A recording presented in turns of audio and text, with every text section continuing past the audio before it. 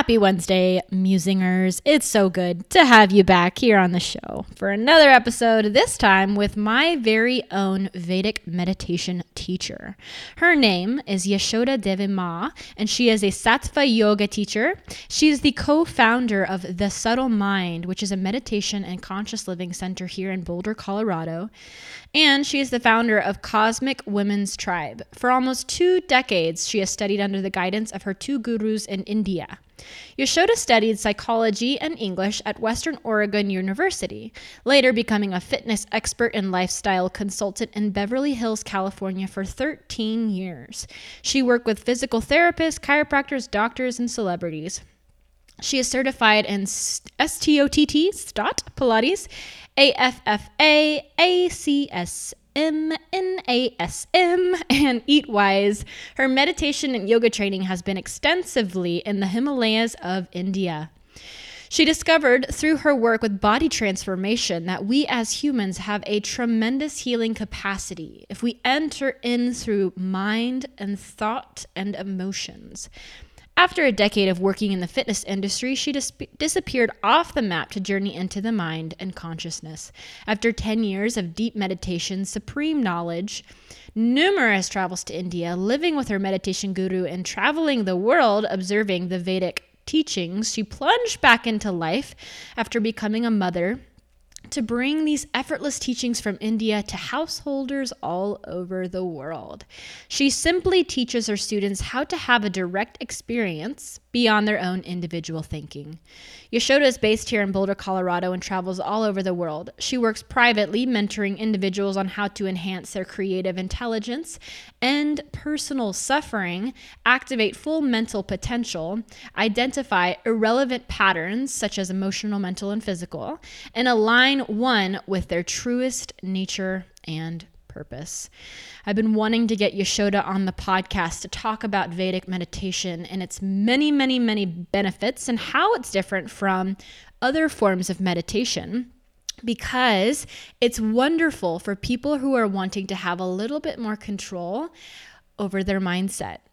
Even though we all think we're masters of the minds, there's a lot more to it. And we get into it in this podcast about how we have so many thoughts recycling day after day after day after day. And we typically don't feel like we have too much free will around those thoughts. So Vedic meditation is a type of meditation that's great for people who are overthinkers and obsessive, compulsive people with these strategies and coping mechanisms for controlling every little piece of their life and who desire a break from that. So stick around for this episode with Yashoda. She is phenomenal. I'm so blessed to have her in my life here in Boulder, and you are going to love her. Before we head on over, the review of the week comes from Pandora's BFF. She says, just what I needed to hear today with 5 stars. Thank you. Nailed a lot of what I've been feeling, thinking. Sometimes difficult to get out of the headspace and look at the bigger picture. Keep on keeping on. I don't know exactly which episode this is referring to, but thank you so much for sharing that. You published that sometime in October, so I'm assuming it was one of the recent ones. And if you want to get into your heart and get out of your head, you're going to love this episode because that's what we're talking about today with Yashoda. One announcement that I want to share with you guys is that I am going to start something new for the month of December. I am going to be going live on Facebook every Thursday at 2 p.m. MST. This is an experiment. I'm giving myself this experiment to see what it's like, if I will enjoy it, if you will enjoy it, if you get much out of it. So for the next consecutive 4 Thursdays, I plan to do a Facebook Live in the Mind Body Musings Tribe Facebook group. So make sure that you're joined there if you want to join us. The link to that is going to be facebook.com/groups/MBM tribe. I will also make sure that I have a link to that in the show notes for this episode 181. So you can just go over there to my website, click the link for the Mind Body Musings podcast tribe, join the group, request, I will approve, and then you'll be able to join in on the topic. For our first topic, we're going to be speaking on boundaries. I'm thinking that I want to do a boundaries series for December because it is the holidays and a lot of us are feeling tugged and pulled to go in this direction and that, to honor this person and that person, but forgetting to honor ourselves. So remember, That is going to be every Thursday. I'm not going to mention it on another podcast this upcoming podcast or the next one because I've already recorded those and those are ready to be sent out, and I'm not going to go back and edit it. So you just want to make sure that you follow along. And go ahead and make a note in your notepad or on your phone to go ahead and add yourself to that group if you want in on those Facebook Lives, and come prepared with questions. Ask yourself what questions you have around boundaries that you want to ask me. It's going to be live, so I'll answer for as long as I can go, and that'll be a great way for us to interact with each other. And last but not least, I haven't been mentioning this for a while, but I am still an active lover, user, and supporter of Beautycounter, which is a safe beauty product brand free of 1,400 different chemicals and parabens and artificial ingredients that you find in so many other beauty and skincare products. So if you're looking to switch to safer in your household to have better skincare so that your largest organ is taken care of, you can check out all the different face products. You can ask me questions, whatever you want, at beautycounter.com/Madeline Moon. They are a sponsor of this podcast. So if you're looking for some really healthy, free from chemical face wash or moisturizer, remember your skin is the largest organ, so it's absorbing everything. Everything is getting into your body. If you want to learn more about this, I actually watched this documentary called The Human Experiment, which taught me so much, changed my life, influenced me to sign up for Beautycounter, and I just love it. I love it. It's all I use anymore.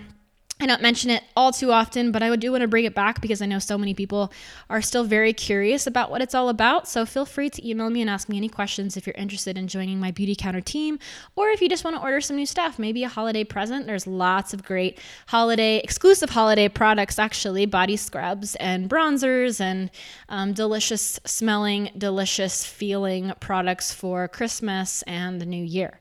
So I will also have a link to that Beautycounter website on the show notes for this. I'm ready to head on over. Let's go listen to Yashoda's beautiful insight and wisdom. I'll see you there.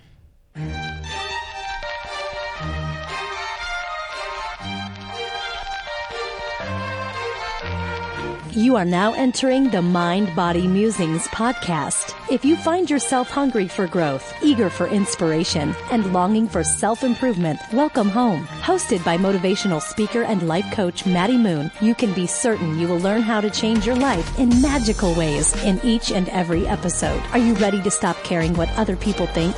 Is it time you break limiting beliefs and empower your whole being? Do you know how to use the one life you've been given to the absolute fullest? Join Maddie Moon and her inspirational guests every Wednesday for the life-altering discussions on freedom, vulnerability, abundance, and so much more. For more insight, grab your free gift on MaddieMoon.com and uncover your own once-in-a-lifetime greatness within. If you have kind words to say, feel free to leave a review on the show in iTunes or send your favorite episode to a friend. We look forward to hearing your insights and growing together in unexpected ways. And now, without further ado, here's your host, Maddie Moon. Here we are with my own meditation teacher, Miss Yashoda Devi Ma. And she is a master teacher of Vedic meditation. I believe I'll have to ask her exactly if this is true, but I think she's one of the only Vedic meditation teachers in Colorado. And of course, she lives here in Boulder, which is so fortunate for me and the community here, because being someone who felt so detached from meditation because it was such a struggle for so many different reasons for me, which I'm sure we'll get into today. I feel very blessed to have found Yashoda through one of our mutual friends, and we'll talk about her as well, I'm sure. But I am just so delighted and so excited to have her on the show today, because if you guys are anything like me, meditation has been very challenging with the whole try to clear your mind completely aspect of it. So today we're going to be talking all about Vedic meditation and how it can be super powerful for people like me and maybe you and anyone else listening that struggles with clearing the mind and getting rid of, let's say, anxiety or overthinking. So without further ado, welcome to the podcast, Miss Yashoda. Hi, such a pleasure. Thank you so much for having me. And you just got back from India. Tell me about your trip. Yeah, it was amazing. I've been back for about a week, but did a retreat and taught at a summit that one of my gurus put together for the very first time. So it was such an honor to be able to teach alongside with him, as well as some pretty amazing teachers like Kia Miller and Tommy Rosen and Gurmukh and some powerhouse teachers. So it was a wonderful time away with my group, powerful people in India, and it's a place that really puts you in grace because you kind of are choiceless with how it unfolds. There's, I think probably the most beautiful lesson you can learn from India is that everything is perfectly imperfect. And it's on Indian time. And if you surrender to that, you're okay. And as my guru would say, surrender or die, essentially. That's awesome. I was following along on Instagram, watching y'all's like morning meditations together and the beautiful sunsets and y'all shopping for dresses and oh my gosh, so gorgeous. And that photo, the photo that we're using for the header image for this podcast interview, oh my gosh, so freaking beautiful. And it's just, I can't wait. I can't wait to join you someday in India, whenever that may be. Yes, definitely next one. There's a couple coming next year. So, oh, sweet. Yes. I'll keep you informed of that. And the picture, I just have to say that picture is amazing because it's one of my students who's the photographer. So that's very special, Alexis Arling. And it was on what we call the Ghat, which is right along the banks of the Ganga. And it's the one that my guru grew up on, as he would run across the street from his house and he would go down and spend time by the Ganga. And so a lot of special ceremony in that particular place that I'm sitting on as the Ganga is going by me. Very powerful place. So it's very special to me that we get to use that photo. That's so special. It's so beautiful. And this is a little bit besides the point, but in India, can you speak on a little bit about the different mindsets there in regards to death? Because I know that there are the rituals in the river when people die and the family members, and I think y'all got to see that, or you went there as in your retreat and you're with your group?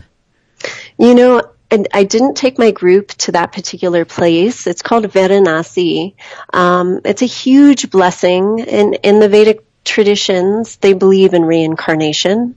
And so it's really just the body that is dropping. So they would say the body has dropped and consciousness has expanded. So as you leave your body, you leave in the conscious state that you're in, which is why I'm so passionate about what I teach through meditation. It's about the expansion of consciousness. And so in India, it's a great honor to have your body merge with Ganga Ma, essentially.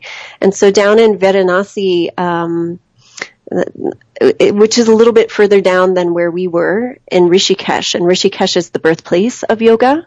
But when you drop your body, it's just this great honor that if you end up in Varanasi, it's where they cremate and they take the ashes and then they merge it into Ganga, which is essentially, if we take all ideas of this is India and America and all of these different places, it's really, we come from the earth and we merge back to the earth. So it just makes it really simple and really connected to all human beings of, that great good honor that we go back to where we're from.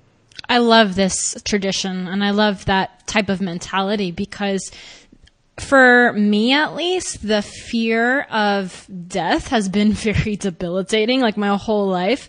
I created these very obsessive compulsive disorder like behaviors as a kid because I tried to constantly make sure that the house was safe and this and that and everything is in control. And the anxiety around natural disasters or catastrophes and all of that cultivated these OCD patterns and then eventually eating disorders and control and blah, blah, blah.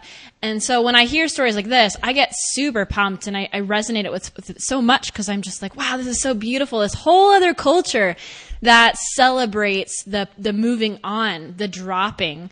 And it's so, it resonates with me, but at the same time, it's so foreign. It's like a totally foreign concept that I can't even imagine. But I love hearing about that. And I love the way you describe it, because it does sound like such a beautiful way to look at death instead of the way that most of us see it here, at least in America.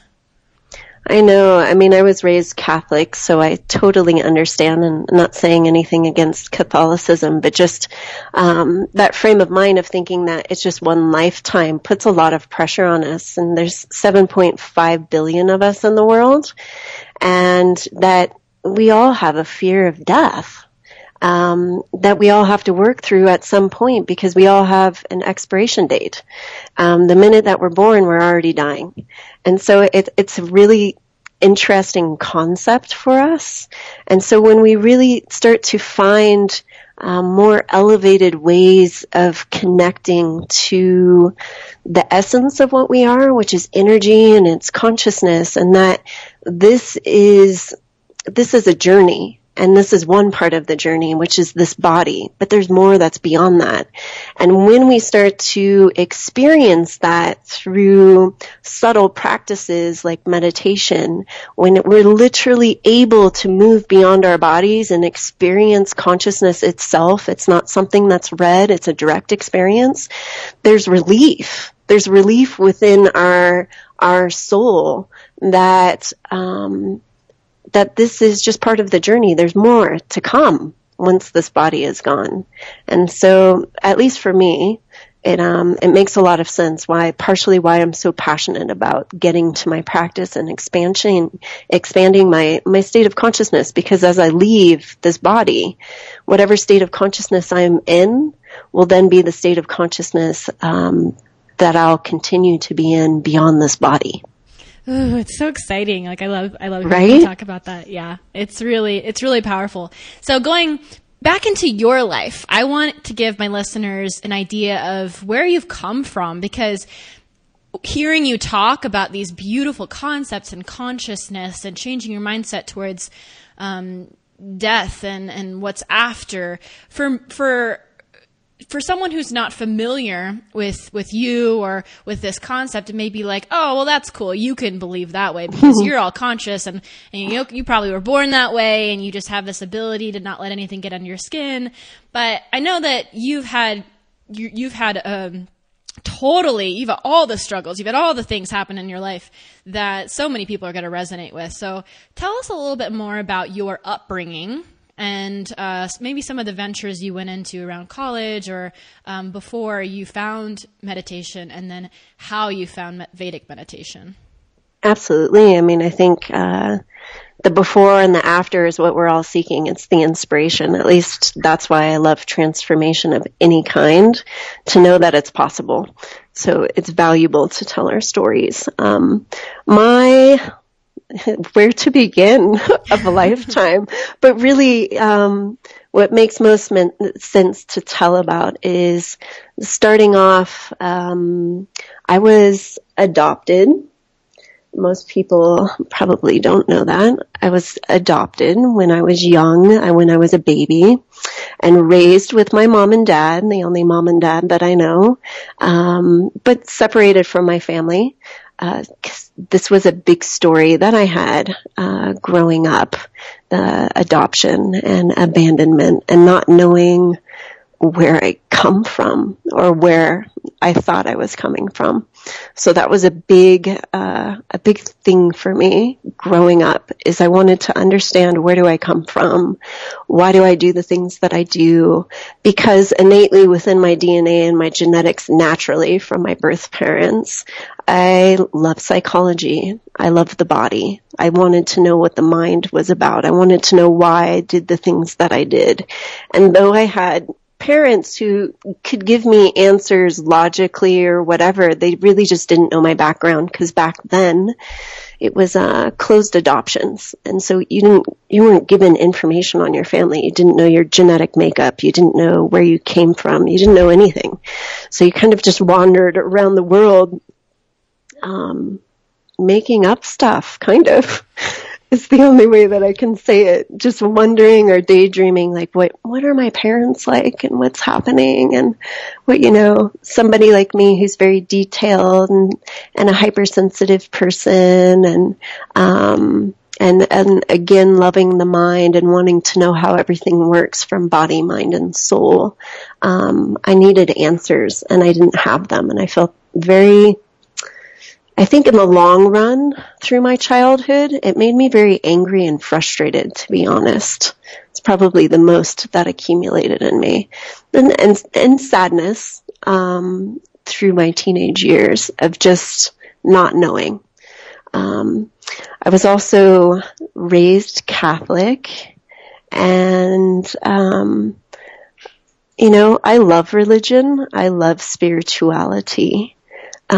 I've always been attracted to it my whole life, seeking more depth, seeking what's the source, seeking conversations that I felt had meaning. I always looked for that when I was younger, just wanting to know and to respect different cultures. But I was raised Catholic, so I had a lot of what I don't like, which is dogma, handed to me. And a lot of it never made sense to me. It never felt natural. How religions then create a belief system for you then to digest. And I'm somebody who likes to think for myself. And so I was very much a rebel growing up. I was kind of the child and the student per se that always questioned everything. Well, why? Why? My mom would always laugh at me when I was a little girl. I would say, why this, Mama? And I would ask so much. And she would say, why do purple moons jump over, or purple cows jump over the moon? And that would perplex me. It would get me to stop asking why. But in the long run, it never stopped me from asking why. I wanted to know answers, and I wasn't willing just to go and sit and listen to people talk if I didn't feel that they were not the embodiment. I was always looking for that connection of harmony. If I went to church, I wanted to listen to a priest who was actually happy and had a life that I wanted to model after. And I found that really hard in Catholicism. Most of the priests that I loved, they left for marriage and for love. I always thought that was interesting, and I didn't understand why the church wouldn't just let priests speak of the love of God and create family at the same time. So I questioned those things, if they weren't natural for people. And that's kind of the background of me growing up, really, that I was an athlete, so I was very much into the body and wanting to understand the body. Again, I thought from a very young age that the mastery of the mind is where it was at, and if I could figure out how to do that, then I could figure out life. And then once I was 18, and very, like I said, very much a rebel, very much a black sheep in my family. I'm happy that I have an 8-year-old son that's nothing like me, where I would just press my parents and push their buttons and, like I said, question everything. But when I was 18, I found my birth parents and reunited with them and connected with them. And so that kind of launched me into a whole different patterning in life. I was that model child on the other end of being a star athlete, being, homecoming, ASB vice president, all of those things that looked really good for college. And then I was ready to go to college and study psychology, and I wanted to be a sports psychologist and help athletes, move through their mental blocks. And these were the things that I aspired towards. But once I met my birth family, it really took me in a different direction. My birth mother lived in Los Angeles, and that got me to move away from Oregon, and go down to LA and live with her. That was never my plan. That was the beginning of me really searching for answers of where do I come from. And in the beginning, I thought I was looking for those superficial answers that I felt that were kept from me my whole life. And what I realized when all of those answers came to me is that I was seeking the depth of life. I really wanted to know, where do we come from? I needed to know what the source was. And that's what launched me into exploring different paths. When I lived in Los Angeles, it's got a lot of diversity, and I found connections to a lot of different groups. I found yoga. Started doing yoga when I was probably 19. Still going to school for Western psychology, and Western literature, because I love mythology, but I felt an emptiness in it. So I always feel like I was seeking something that wasn't empty. So I'd still go to church, and that still felt empty, but I'd still go, trying to find some sort of richness. I had a lot of good friends that were Israeli, and I probably spent most of my early 20s celebrating more Jewish holidays than Catholic holidays. My best friend was Israeli, and they were my family, essentially, that took me in, and I traveled to Israel with them, spent time there, and traveling through Bethlehem, and traveling through these sacred lands, walking the same path that Jesus walked, being in the same tomb where he rose again, and just going to the Wailing Wall and feeling the power of that, which is incredible. I'll never forget. And, I found myself in my 20s just searching and seeking for richness. And it took me to different countries. I always traveled. I loved going to Europe. I loved going into cathedrals. I would sit in France. I remember sitting in France and Paris on Christmas and doing their mass, all in French. I didn't know what they were saying, but I just wanted to feel it. And so that was really just the beginning of probably what I didn't understand, which was consciousness. I needed to feel. I was looking for a direct experience, and I was still seeking happiness, that I wanted to go to somebody who, when I looked in their eyes, they were actually happy. When they spoke these words of wisdom, they actually lived them, or they exuded that, because I felt like how we learn in the world, the great good fortune of having been adopted and reunited with my parents, is that I got to see hands-on that we innately have things that are just put in our DNA. There's just ways of being that we are. We're a lot like our parents naturally, whether we're raised with them or not. It's fascinating to observe, having been an adoptee, to see that imprint. But on the other end, we are imprinted through consciousness and through observation of our environment. Who we surround ourselves around is a huge pivotal impact of who we are. And so that's what I was searching for as I was moving down the spiritual path. And luckily, when I hit my mid-20s, I was living in Los Angeles. I was a fitness trainer, so I was huge into the body. I worked with people in the entertainment industry, with celebrities, but on the other side, I worked with people, physical therapists. I worked with cardiologists. I rehabilitated people. I was kind of known for opening people, the realignment of posture to open their heart, essentially. And what I found through that work was that our emotions were attached to our body. A lot of our hurts and pains came through our emotions. And when I started discovering that I could work with people through the psychology of that and through movement, which is basically somatic healing, that I could get them to move into a whole new perspective of thinking if I could get their body to release the pains. And at that time, I probably didn't understand it like I do now. But I knew that when I was in the fitness industry that it was limited. Though I loved transformation, I felt like I needed more connection to really healing people on a deeper level as myself. And so probably when I was 25, I woke up in life. It was like my slap in the face of, what are you doing? Who are you? You met your birth parents, but you still don't have the answers.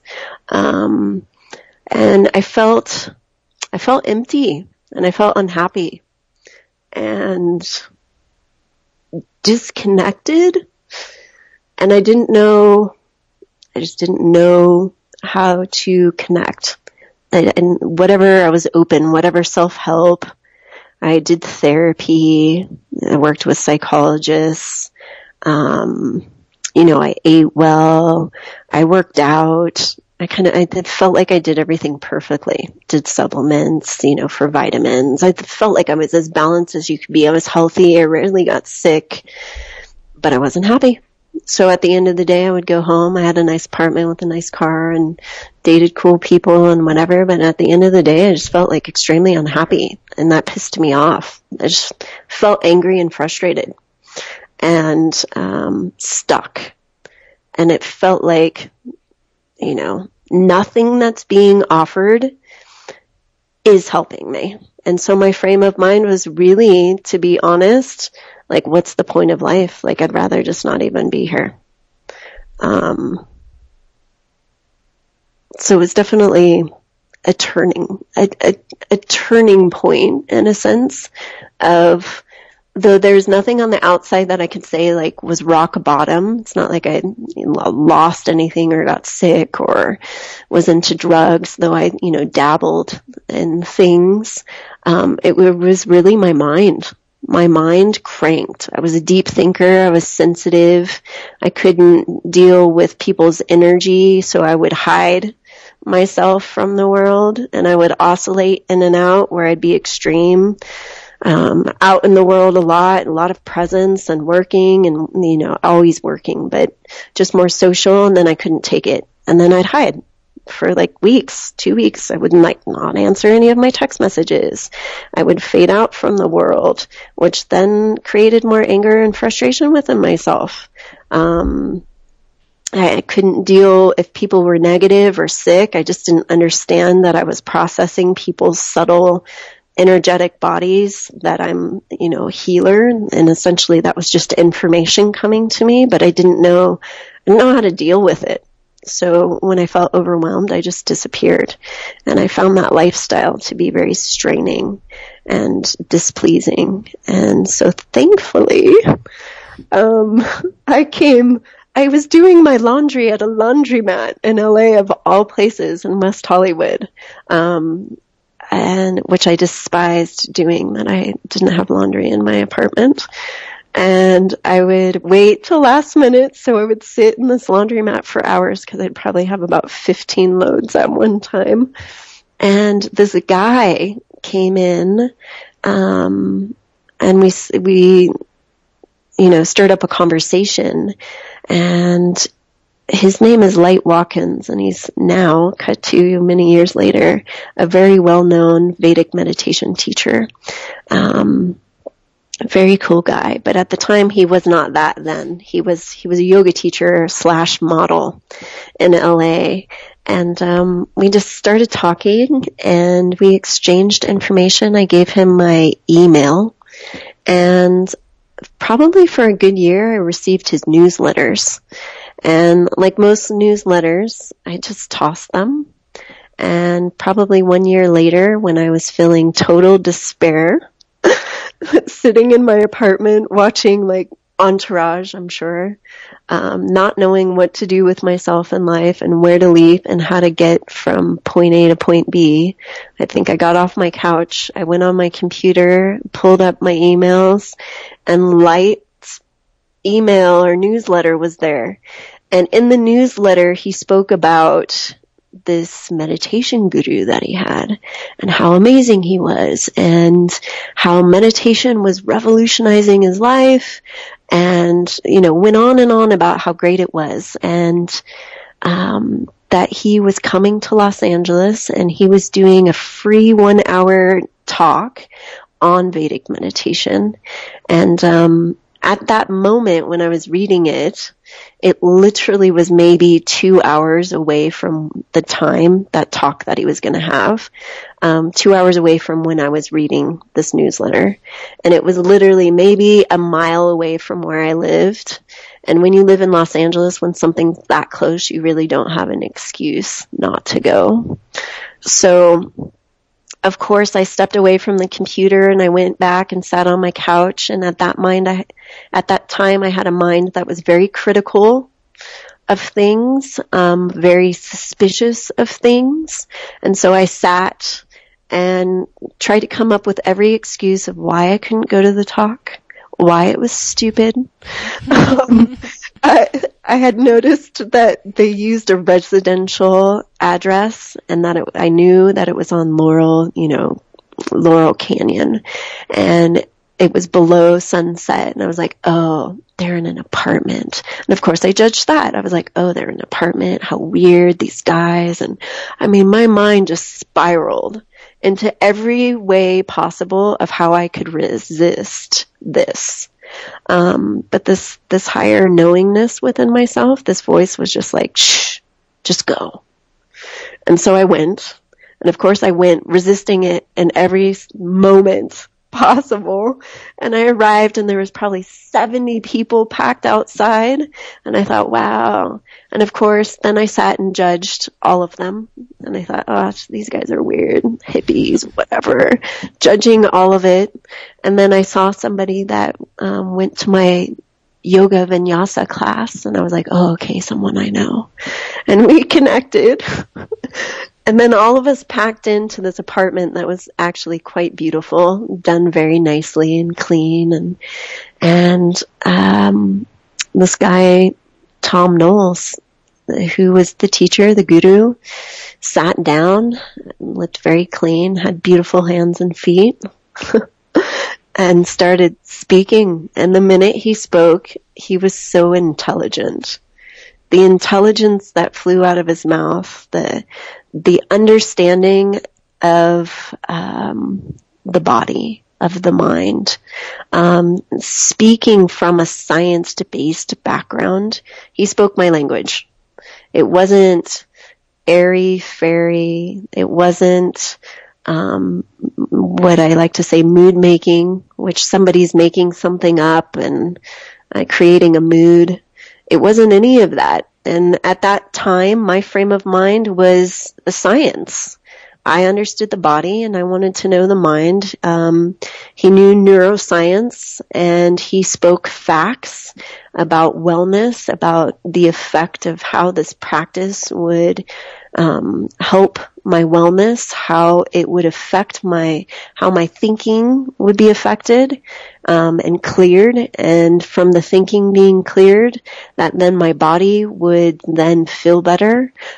He just spoke my language, and there was a science to it, and there was a structure to it. There was a course, and it was laid out, and it was a 4-day course, and every day had more science-based information of understanding what it was that I was doing in meditation. And like you had said in the beginning, Maddie, there's this misconception of meditation. And like you, I was the same. The people had given me meditation CDs and books, and I sat down and I tried to do them, and I could never do it. And it just made me frustrated, and it made me angry. And then I would tell them they were stupid, whoever gave them to me. And I would just say, I'm not that person. I'm very active and I work out and I'm ADD and I'm not that person. I can't sit still and I can't shut my mind off, and all of those things that all of us feel prior to having a deep understanding of what meditation is, and not only that, being taught an effortless technique. And so thankfully, having been attracted to Vedic meditation and experiencing it, the minute that I learned in the first day, I was having amazing experiences. My body felt good. My mind was relieved. I was starting to feel a sense of hope because prior to that, I was starting to feel hopeless. And the great thing is that there's quick results. And so I had quick results, and I knew in that first week that that's what I would be known for. I knew I'd become a teacher. I just didn't know when. And I was like, this is it. This is what I'm doing in life. And like everyone else in the beginning, it was different. It wasn't what I was raised with. Vedic meditation, we're very neutral. This is why it just is natural. The Veda itself just means knowledge. It's not a religion. So when we say knowledge, it's knowledge of consciousness expanding and merging with the laws of nature. So all of us that care about Mother Earth and we talk about saving this planet, it just means that we're become awake enough to start to align with what this Earth needs and what we need as humans. And that makes sense. So, it wasn't really about India, though India is the heartbeat of where all of this comes from. It's the birthplace of these technologies, and their technologies is what I would call them. It is technology to awaken human consciousness and our potential. So it's so exciting. It comes from a very different space. And without continuing to go on and on about my life, that was just my turning point. The rest is history after that. I've been practicing for 15 years and teaching for the last 4, and had a very strong connection with my guru and traveling the world for, 7+ years with him and living with him and going to India on and off for a decade. And it's just revolutionized my life, and I feel blessed to give this to whoever is willing and desiring. I'm not interested in converting people. I'm not interested in standing outside with signs or I'm not selling you anything. I'm just here to give you something when you're ready. And when you're ready, like me, you just run a marathon with it and you start connecting to the nature of who you are. Wow. Oh my goodness. Before I move on to my next question, because I have so many, you just made my job as an interviewer so easy because your story was just laid out there so beautifully. Like, thank you for sharing all those different parts of your story and your background, from the adoption to Catholicism and your travels going over to Bethlehem and being a questioner and seeking more. And then how crazy that is that just one day you were in that laundromat and that happened. Like, it's so divine, right? Like, right? All of that is just so divinely purposeful and put into your life for a reason. And I love hearing your story also because I resonate with a lot that happened in your life. Like, I was raised not in a Catholic household, but Baptist. But then I went on to get an English degree at a college, and then I went right into fitness industry and taught in that way. And I remember one time you were explaining to our group, you were talking about how you had this anxious mind where you would be up at night, like the middle of the night, color coordinating your closet and getting everything figured out, because that gave you like the sense of like everything is in its place, all the blues, all the pinks. And I was so like that as well. And there are still moments where I feel stressed in life, and I'll find myself walking around my kitchen just replacing things and moving them around and getting things in their order and like obsessively cleaning. I wouldn't say obsessively because that puts a negative spin on it, but I will go down that path sometimes to deal with stress. And for me, it's like, all right, that's a step in the right direction. It's not harming anything. It's actually getting things nice and clean. But there's also that boundary, that limit where you go a little bit overboard and things are a little bit too organized and too clean, and it stops being a lived-in home. But anyways, I love hearing that because you also found Vedic meditation at 26, and so did I. So it seems really cool. Yeah. The steps there. So, geez, I have so many questions about you specifically that I want to share. But for the sake of moving into the Vedic meditation and its differences, can you explain what's different about Vedic meditation from other types of meditation, mainly in regards to the flowing of thoughts? Because I think this is one of the aspects of this particular type of meditation that's going to get people more excited if they understand this. Because I actually I have a client that I've been working with for a year, one of my one-on-one coaching clients, and Yashoda, as I've been asking you, like, where's a Vedic meditation teacher? Here and here and here, because all my clients are asking for teachers, but one in particular asked for a teacher, and she ended up doing the course. Great. And yeah, it's awesome. I'm so happy. And she's so happy. She's like, whoa, there's so many things about this type of meditation that made this process easier for me and a relief. So could you dive deeper into what makes this effortless? Absolutely. One of the main differences is that this particular technique is not about concentration and focus. From the Vedic meditation perspective, when we focus and when we concentrate, what happens in that spectrum is that we begin to go into a place where we ignore, right? When you're really focused on something outside of meditation, somebody could be saying your name and you probably wouldn't even hear them.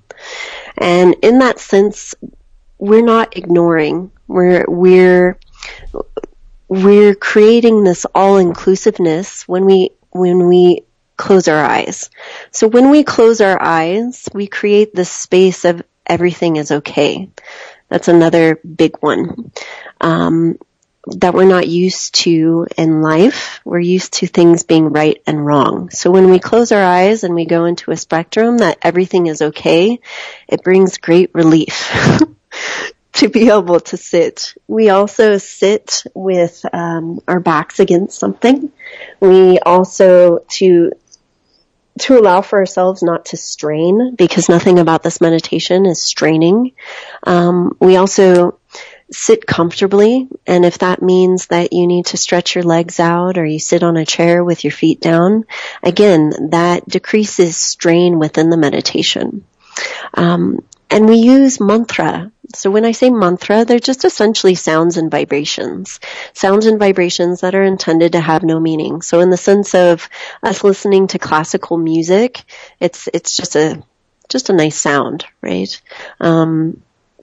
When our minds are able to have something to then work with, it allows for this freedom of honoring our natural way of thinking. So what's quite different in Vedic meditation is we're not going into the mind to then concentrate against our thoughts.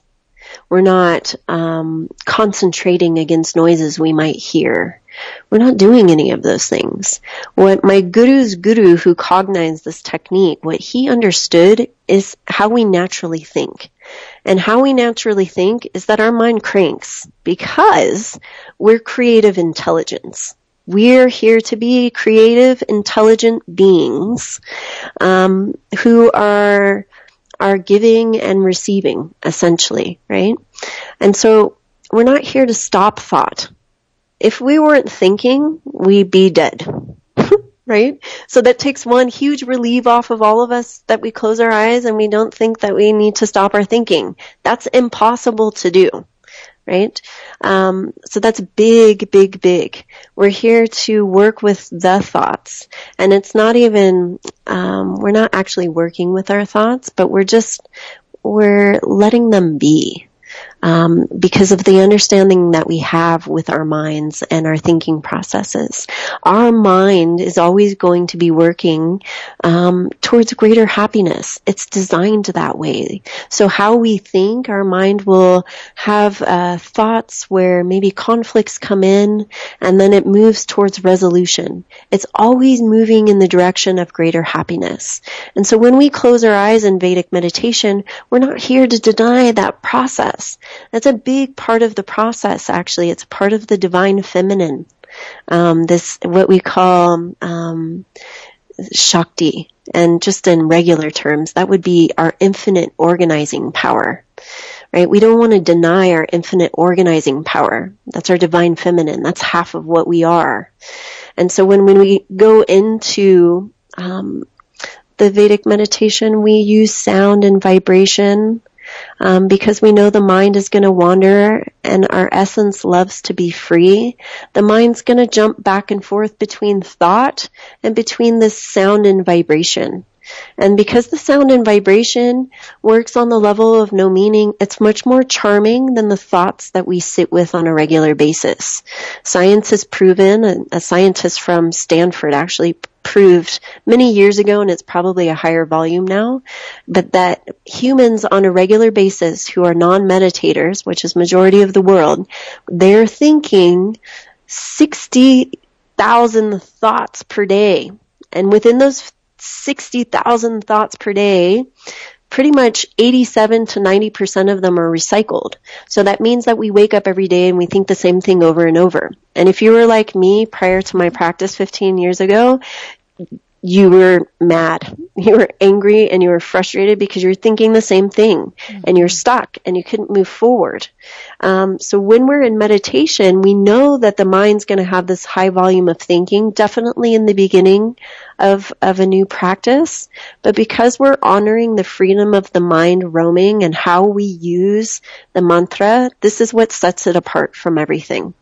The all-inclusiveness, the fact that we're using sound and vibration, how we use the mantra is very particular. It's a science. And how our mind oscillates between both. And the oscillation between thought and sound is super important. And just in the simplest way of explaining, it's super important because prior to a meditating mind, all we know is being stuck in our head, in our intellect, and what we think we know. And we don't know how to move beyond that. The only times that we move beyond that are like hiking in nature, whatever your natural talent is, sports games. There's moments where we say, oh man, I was in the zone, I was in the flow, whatever that is. Those are going beyond your thought moments. And this is what meditation is establishing, for us to be in the zone all the time, which we love. When we fall in love with people, when we go on a good date and it's awesome and we're not in our heads and time goes by, we don't know where the time goes by, or we're with our best friends, all those moments, that's what we're creating when we're going into Vedic meditation, or any meditation, but Vedic meditation is just easier, and it gets you to move beyond your thought faster. And so that's kind of the main difference. It's just we're not concentrating, we're not focusing, we're not using breath within our meditation. We're just using sound and vibration in a very effortless way. And going back to what I was saying about the oscillating mind, what it creates is choice, right? So all of us that grew up with religion, they talk about free will, right? When we're not in a meditating mind, we don't have free will. We're just stuck in this ever-repeating known. When we start meditating, it's the beginning, and day one, session one, even if it doesn't feel different for you, it is different for you. Session one is the beginning of your liberation. It's the beginning of you experiencing beyond your ever-repeating known into choice. Oh my God, I have choice. I don't actually have to think like that. I don't actually have to be stuck in that. I don't actually have to be negative. Oh my God, there is abundance beyond what I think. There are choices. I am no longer limited. That's the power of what all of this is.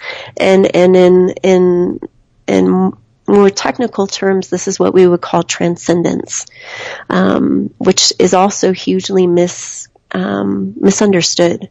A lot of people, maybe even in the meditation industry, will say that it's an escape. It's far from. Transcendence is being. So that's not an escape. We're just moving beyond our mundane thinking that we've been stuck in, that's crippling us and causing us suffering, and we're moving towards infinite possibility, which is beyond your own limited intellect. And there, when we can oscillate between the two, and we start merging them, there's where life starts to happen, and freedom, and joy, and bliss, because we start discovering how to get unstuck naturally. Yeah, I love the bliss conversation. That's something that you speak on a lot. And I remember in the intro talk that you did, that I first went to, you just kind of, briefly touched on this, but you were talking about how people will say, oh, well, my meditating is riding my bike, or my meditating is yoga, and that's how I really get into the meditative state. And that was so me, where I was always using that as a reason not to get into actual sitting down, being still meditation, because I thought, well, I get those benefits in my yoga classes. And you brought to our attention that this is getting into a meditative state, but it doesn't teach you how to continue that throughout your day. So you're going into your yoga class, you're experiencing this beautiful transcendence in a way, and enjoying being in your body, but then you leave and then someone cuts you off as you're driving home, and you might be right back into it with the thoughts. And then that's so interesting. You pointed out like the free will, that I never really thought about it that way. Like, 'cause that's so true. And that's another reason why I finally was like, okay, fine, I'll do this whole Vedic meditation thing. My friend Victoria keeps telling me about it. She keeps inviting me to this intro talk by Yashoda. I'll do it. Fine, whatever. Took me 3 tries and I finally went. But what was going on for me was like this exact thought after thought after thought after thought all day long. And it was the recycling one. And you were talking about this, saying how we have the same dang thoughts cycling through our heads all day long. And I was like, what? Oh my goodness. Like, this is so true. I kept having these same thoughts creeping and creeping that were very negative, because at the time I was going through just this very traumatic experience, and I wanted to find a way to have more control over my ability to let go, to let it be there and not judge it. And then through that process of letting those thoughts be there, not judging them, and doing the meditation, them dissolving, and me creating more of this bliss. And that was extremely powerful for me. And I can tell you that I have experienced shifts in the way I communicate, first and foremost. The thoughts are getting there, definitely better. But I've noticed even over the holidays, there was some family stuff that was going on, family drama. And I felt so not in that. Like, normally with my parents and my sister, we're all fire signs. We're all fire, fire, fire, fire, how we communicate. And I was realizing how much more water was in the way I was speaking, so much more fluid and so much more flow, and letting go, and taking a step back and seeing the dynamics between my family and this thing that was going on, and being able to watch it and not get super deep into it, and let myself think before I speak. And that's something I was told since I was a kid, like, think before you speak. And it makes sense, but it was so much more natural, where I wanted to think to myself, how involved do I want to be in this? Do I want to be involved in it? Do I not? Let me think about the consequences if I speak up, how I'm going to be involved in this. And communicating with so much more authenticity. That's something that I can see very easily now, is when people are covering up their true feelings with passive aggressiveness or sarcasm or pointing fingers saying you, not me, those types of things. And not to say that I don't do that too. Of course, there are times where I don't want to speak my true feelings out of fear of being vulnerable, but I'm so much better. And I've been working on this for a while, but I've noticed the next level. And I've noticed the next level, and I'm going to attribute it to this meditation, because it has been helping me in a new way to be able to look at what's going on, as Michael Singer talks about in The Untethered Soul, really take that bird's eye view and slow down and have free will, like be able to choose. I'm making a choice in this moment. Do I want to participate? And if I do, how am I going to participate? And that's really cool. I think that's, I mean, way more than cool. That's kind of life-changing. Yeah, it's life-changing for sure. So I do want to ask you about the amount of it, because that was something that kind of scared me. And I'll tell you that I'm not quite perfect at it yet. When I first started doing the course, and then getting right into it, I was every day, twice a day, the 20 minutes.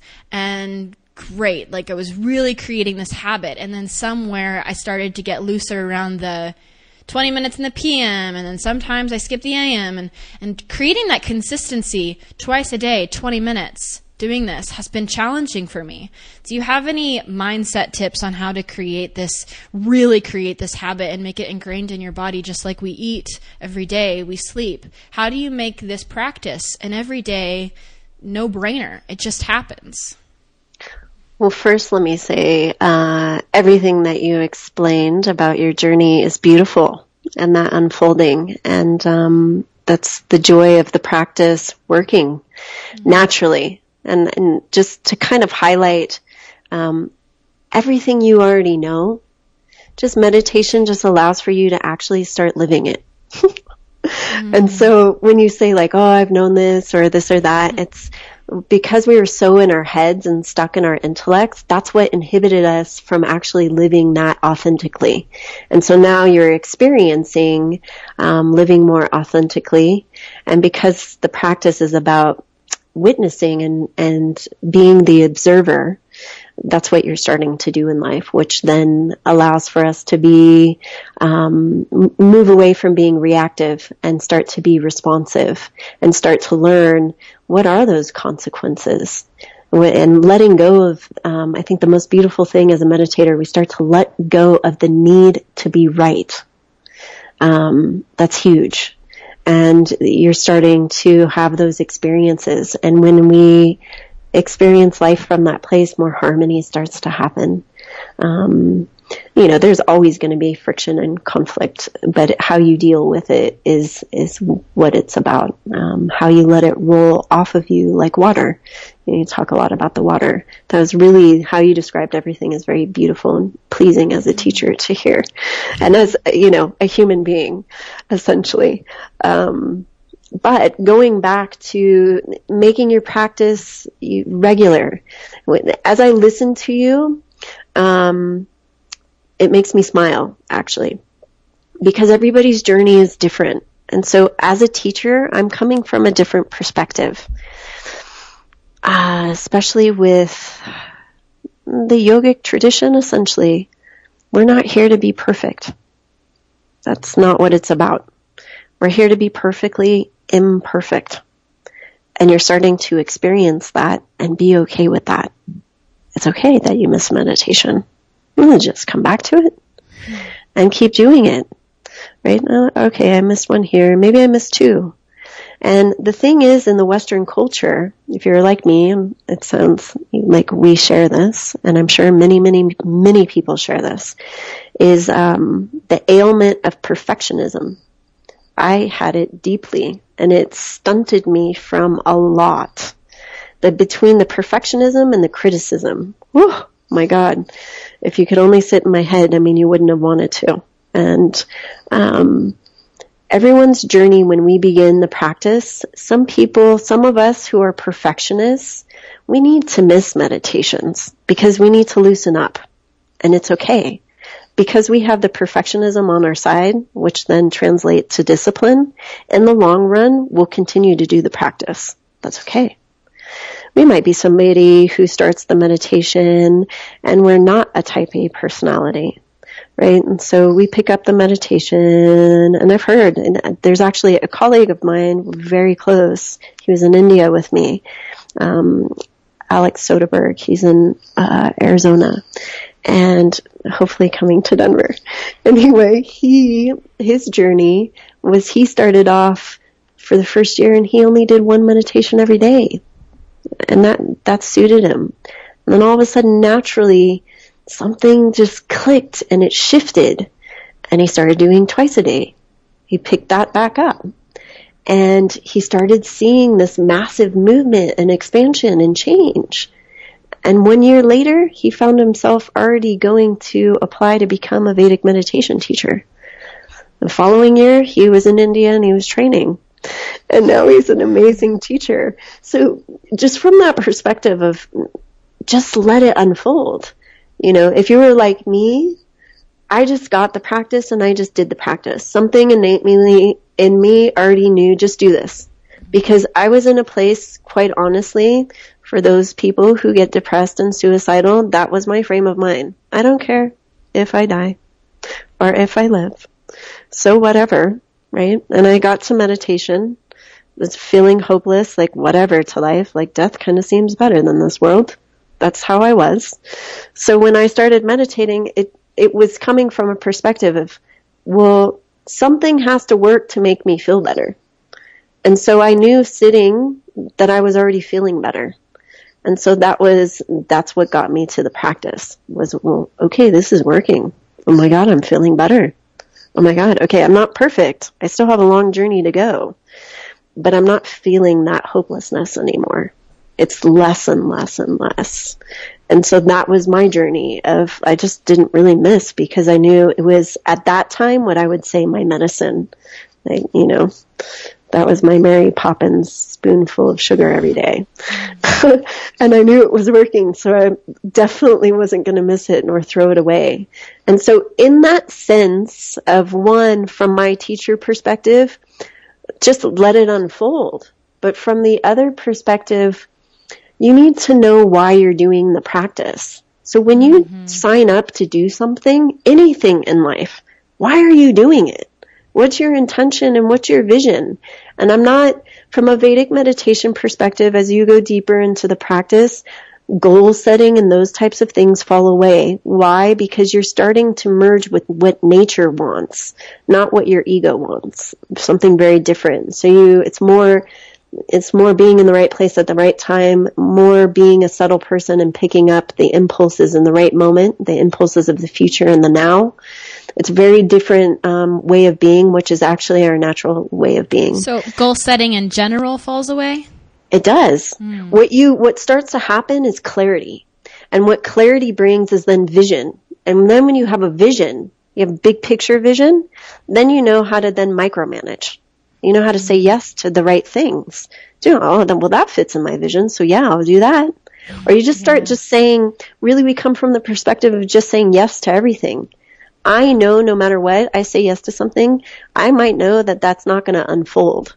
But I'll still say yes because I'm saying yes to the universe, and then it might divert me in a different way. So I know I'm just let the river take me. And so it comes from a very different place. There's a knowingness. So it's not like hippie-like, oh, I'm just going to sit here and it's going to come to me. That mentality needs to go away. You have to put effort in something. You have to show up to something. I'll extract the word effort. You must show up. So you show up to your practice twice a day. That then gets you to start to go into the flow. And you start to see those results, and that starts feeding you. In the beginning, we're looking for results. After a while, we don't care about those things. We're just in the flow. But in the beginning, you need to know why you're doing this. So for me in the very beginning, because I was depressed and suicidal, my vision and intention was not to be that way anymore, that I wanted to be happy. I wanted to be like, oh yeah, this feels good. And so that was my intention of why I was doing the practice. And so for each person, it's going to be different. It might be you're an artist and it's going to enhance your creativity. You might be somebody who has the worst insomnia ever and you've been battling it most of your life. And so you're going to meditate so you can start sleeping well. It's one of the number one outcomes of meditation is that insomnia starts to go away. I'm depressed, and that veil starts lifting. Maybe it's, creating more opportunity or business, right? A lot of businesses are starting to become savvy. Why? Because of doing meditation, it creates creativity. You want to be creative, and we need to be abundant human beings. We need to receive. We need to open up to all of that. So my recommendation always in the beginning, if you need to write it on a mirror and if you need to do goal setting and all of that, there's levels to all of this. It's not black and white, right? So in the beginning, intention, vision, if you need a goal. I love the Insight timer app that I recommend for all my students because it's not about keeping a timer, because we don't keep timers. So it's not about like beep, beep, beep, I'm done right at 20 minutes because you're doing 20 minutes twice a day. It's not that at all. You put it on and you have an idea of the 20 minutes, but it's really for those of us in the beginning that need to see results. It logs all of that. So you're like, oh my God, I meditated 5 days in a row and I did twice a day. And it keeps a log and a record of it all, how many minutes that you've done. And so in that sense, you have a sense of accomplishment, and that feels good. Okay, I did that. I hit a milestone. They literally have little milestones, like 10 days or 100 days. And that's like the star, the gold star that you get. And those are nice things in the beginning. As time goes with the practice, that stuff will fall away. It will all fall away. It won't matter as long as you're continuing to do the practice. Yeah, I love that balanced perspective. Both of those things are really, really, really valuable, because there is the one part of like knowing your intention and the why, and then also being kind to yourself of how you're showing up. And for me, the intention was really probably three things at the time, in that one present moment. I was like, I really want to learn how to let go of these thoughts. I want to stop having the same thoughts all the time, over and over and over again. And one of them was I wanted to need less sleep, which I'm still focusing on, but I wouldn't say focusing. That's still one of my intentions, is needing less sleep, because I was a 10-hour, 9-hour sleeper. And I know with more meditation, you get deeper rest. Yes. And so you don't need the sleep quite as much. And now I'm around 7 hours. And that's great. Great progress for me. Yeah. And it's good because I get to live more. And I was like really feeling like I was sleeping my life away. And I was like, I need to not need so much sleep. And so now my goal is to be able to do a little less and a little less, and eventually get to where you are one day when the time is right, where I can have 3 hours or 4 hours and still be fine and be awake. And then, and I think the third reason was really being able to apply all the stuff I read and learn about and hear from my teachers, such as you, or business coaches, or books that I'm reading about toxic relationships or self-love, whatever it may be, actually being able to apply those into my life more. Being able to slow down and pause long enough to think about the situation or make choices, like we were saying earlier. So I love that. And I love the insight timer. That's helped me a lot, because you can turn the ring off, so it can get to 20 minutes, 21 minutes, and you still won't know, and you can really be present in the moment. So I love that. Okay, so we are over an hour now. I want to wrap this beautiful interview up by asking you a few questions in the quick fire round. But right before that, I want to ask you, where can people connect with you to learn more about what you're doing and learn more about Vedic meditation? Great question. I am literally opening a brand new center, a meditation and conscious living center here in Boulder. That'll be on Pearl Street. It's called The Subtle Mind. So you can refer to that website, mind you, because it's new. We're still constructing it, but it's www.thesubtlemind. And the way, subtle is a good way to remember how to spell it. And then there's also my own personal website, which is www.yashodadevyma.com. And then I'm also on Instagram under Yashoda Devi Ma, and I'm also on Facebook under Yashoda Devi Ma. So you can find out more about that. And I have a lecture if you're in Colorado, if you're in Denver, if you're in Boulder. I am doing a Vedic meditation intro talk. That's free. And it's this Sunday, December 3rd. And it's from 5 p.m. until 6 p.m. But you can go on the website. I'm going to be doing twice a month courses, one that's during the week and then one that'll be on the weekend. So that'll be offered. And then I also travel. So I go to New York regularly. I go to LA. I teach in India. If you ever feel like hopping on a plane and learning in India, you can always do that. And I do retreats all around the world, and I teach at festivals. So I'll be probably be at Hanuman Festival this year. I'm kind of cutting back on yoga festivals, but and then I have a few podcasts that you can link to on my website as well. And that's about it for now. More to come. Beautiful. And I will make sure that I have all those links, the links to The Subtle Mind, the link to your website, to your Instagram, all that on the show notes for this episode, which is 181. And that would be awesome if any of you listeners are in Colorado, and maybe we'll meet in person at one of Yashoda's events or talks. So, quick fire round time. I'll just ask you a few, and so whatever comes to mind first. Okay. Just, that'll be your answer. Okay. Which I'm sure will be effortless for you. No pressure. Okay, in this moment, what are 3 words to describe you? Happy, graceful, and busy. If you could live anywhere in the world besides home, Boulder, where would it be? My mind goes to Tulum, Mexico. What did you eat for breakfast? Mandarin oranges. What's your biggest quality turn on in a partner? Consciousness and intelligence. Who are 3 people you'd invite to the perfect dinner party? Oh my gosh. 3 people. Well, the Dalai Lama, Madonna. Oh. I can't think of a third one. 2 people at a perfect dinner party is still perfect. Perfect. We can do that. What's your favorite meal right now? Oh, my favorite meal is anything with kale in it. Kale with ghee, and you've got me sold. That sounds so good. What is a must-read book?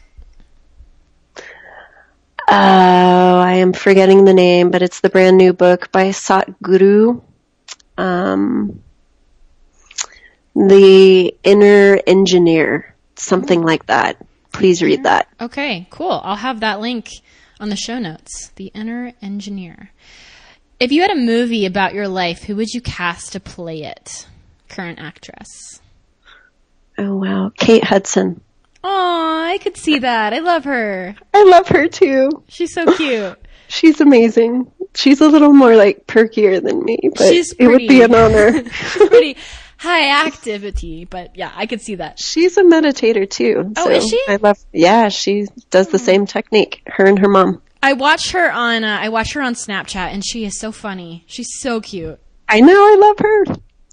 If you had a talk show, what would you name it? Elevate. Ooh, I like that. It's good. Elevate and Boulder. Okay, and last question I will ask you is, this one would be interesting. If you were stranded on an island, what 3 items would you want to take with you? Oh, wow.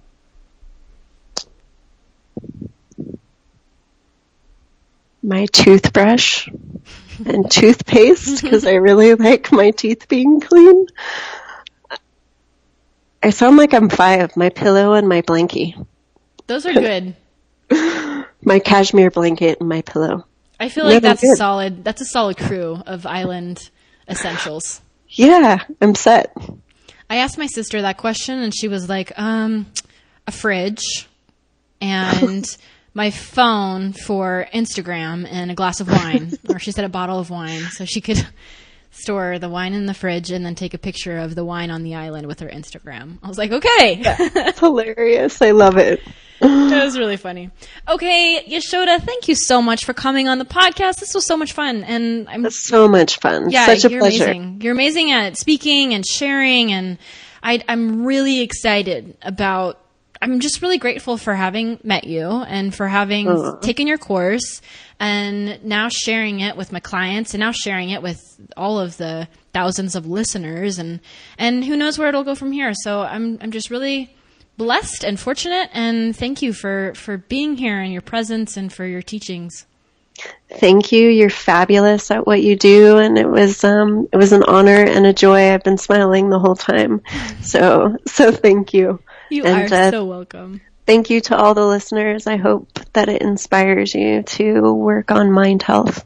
Yeah, absolutely. Thank you. And everyone, if you want to get the links, as we talked about, everything that you want to find Yashoda at on her Facebook and website and the book we mentioned, you can go to maddiemoon.com/Yashoda Devi Ma.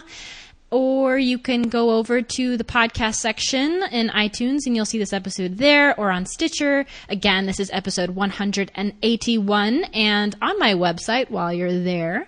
If you have not yet downloaded the free audio guide I've got there for you called The 4 Pillars of Femininity for Perfectionists, you can get that for free.